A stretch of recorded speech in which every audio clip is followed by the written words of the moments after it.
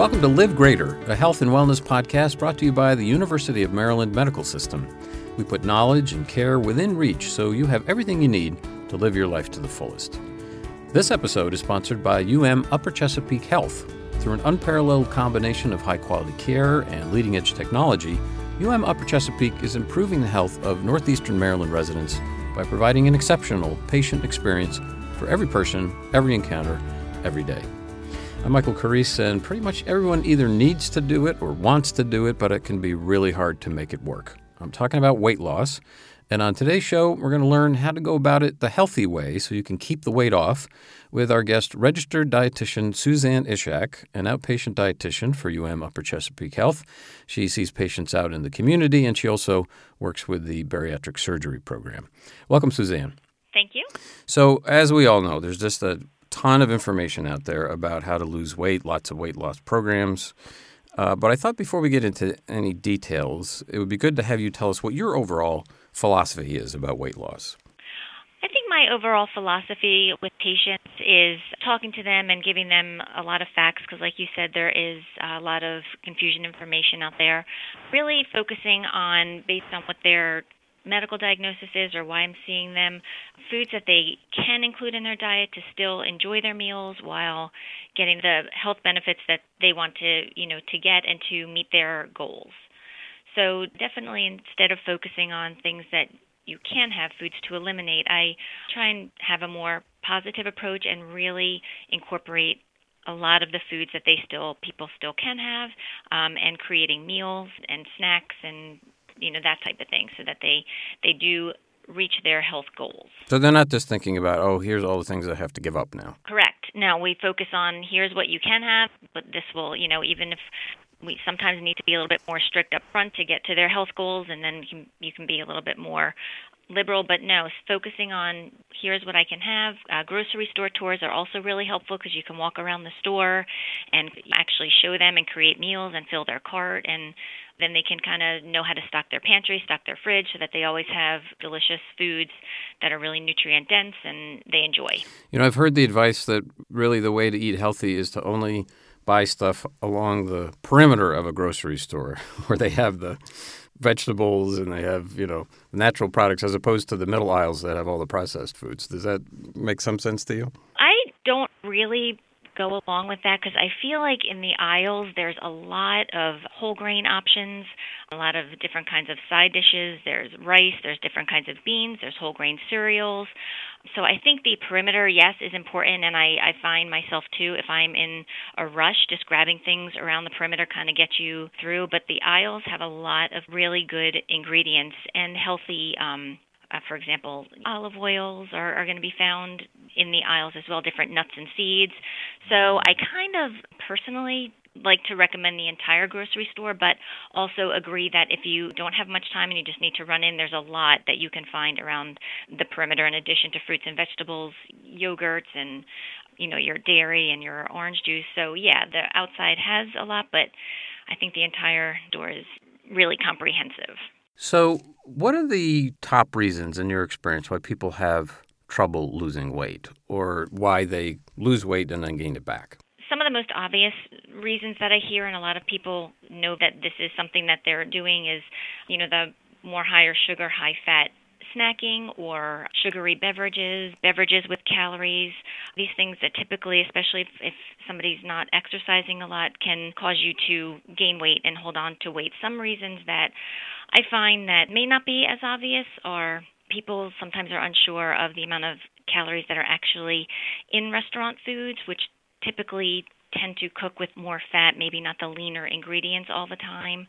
Portion size is something that, we talk about a lot. And also sometimes the opposite, if people are a little bit too restrictive, maybe skipping meals and then tend to overeat later in the day, because I think a lot of times people think if they're dieting for the purpose of weight loss, skipping breakfast, skipping lunch is common, but then you sometimes tend to overeat later in the day. So those are a lot of reasons, some of the more obvious ones, but then also ones that people may not realize are causing some of the trouble losing weight. Sometimes, too, the added fats, so things such as salad dressings, mayonnaise, different kinds of spreads used in cooking. Sometimes people may not realize how quickly those calories from what you call added fats are put into the food, which then just make the foods that they're eating a lot higher in calories. Right. I've made that mistake too. I'm like, well, I'm eating salad, but I don't think about the ranch dressing that's on it. Exactly. So tackle one of those. You talked about people trying to hold off during the day and eat less food and all that, and then they get hungry and overdo it. What's your strategy that you give people for avoiding that pitfall? Really, meal prep and fitting easy meals into their lifestyle. A lot of people say that they don't have time to cook, especially in the morning before work.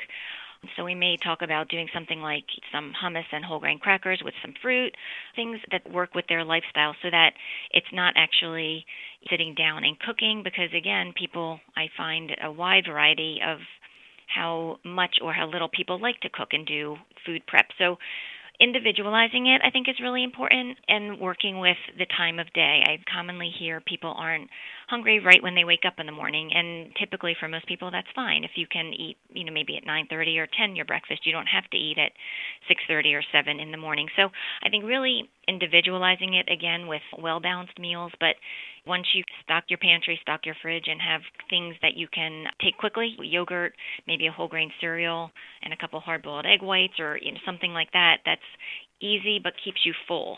Lean proteins, the whole grains, and some of the added fats that we need, not a lot, but some of them really keep you full till the next meal. So meal prep's important, and then hopefully meals that you enjoy and incorporating those 3 meals a day to promote that weight loss. So a lot of good strategies there. And how would you contrast that sort of approach that you help your patients take to what is out there for other ways of losing weight? I just usually tell people be careful of gimmicks, or I call them myths, that are out there with weight loss, products that promise certain results. Sometimes the results may be really fast, but a lot of times they're not the results that last long term. I tell people, always make sure that the sources that you're reading and things that you're buying are credible sources to help you from getting confused. And just, again, always be careful of gimmicks or things that seem too good to be true. I tell people, also, too, if you're going to be doing type of diet that's either very restrictive, very low calorie, or eliminates certain food groups, I would always talk to your physician or dietitian to get advice based on what is going on with that person individually. Typically, there's not one diet for everybody. I think it's really important to individualize so that you have success. Yeah, as I'm listening to this, I'm thinking, there's those approaches where only eat this or eliminate that completely, that one thing, meat or whatever it is, and that's the approach. So you're saying there that this really probably is not the way to go. You need much more of a balanced approach than that. Yeah, I think you need a balanced approach. And again, I like to keep it flavorful and nutrient dense because each food group has so much in it that another one might not. Proteins have certain things in it that vegetables do not. And, you can kind of do that with any of the food groups. So they're all really important for different reasons. So, yes, being super restrictive or eliminating certain food groups, unless, of course, there's like a food allergy or medical reason to do so, I try to not practice with patients. And again, within every food group, even, people a lot of times start out with, well, I don't like vegetables, I don't like this or that, but we can typically come up with, even if it's 2 or 3 vegetables that they do like, ways of incorporating them into their diet. So again, I think individualized is super important. So when it comes to eating healthy, a lot of people say, it's just expensive or it's not easy for them to access fresh produce and other healthy foods. What's your advice to them about that? So I do have people who say that. Definitely, I understand that. I think if we first really kind of talk about their budget and see maybe what part of their budget they don't realize might be going to the sugary beverages or the high sugar, higher fat snacking, that we can kind of incorporate less of that and focus more of their budget on the healthier foods. Certainly, I tell people canned fruit, canned vegetables, if you get the ones that don't have a lot of sugars and salt in them, are much more economical and can work with a healthy meal plan as far as the nutrients in them.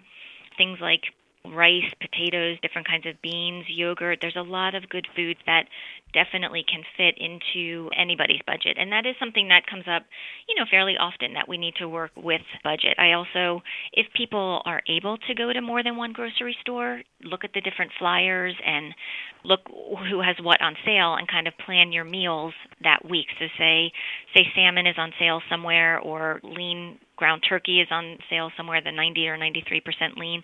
Try making your meals using those ingredients, and that also helps you to work within your budget. So as we wrap up here, do you have some general advice for folks? I mean, it seems to me that planning is a really important piece of this. Meal planning is really important.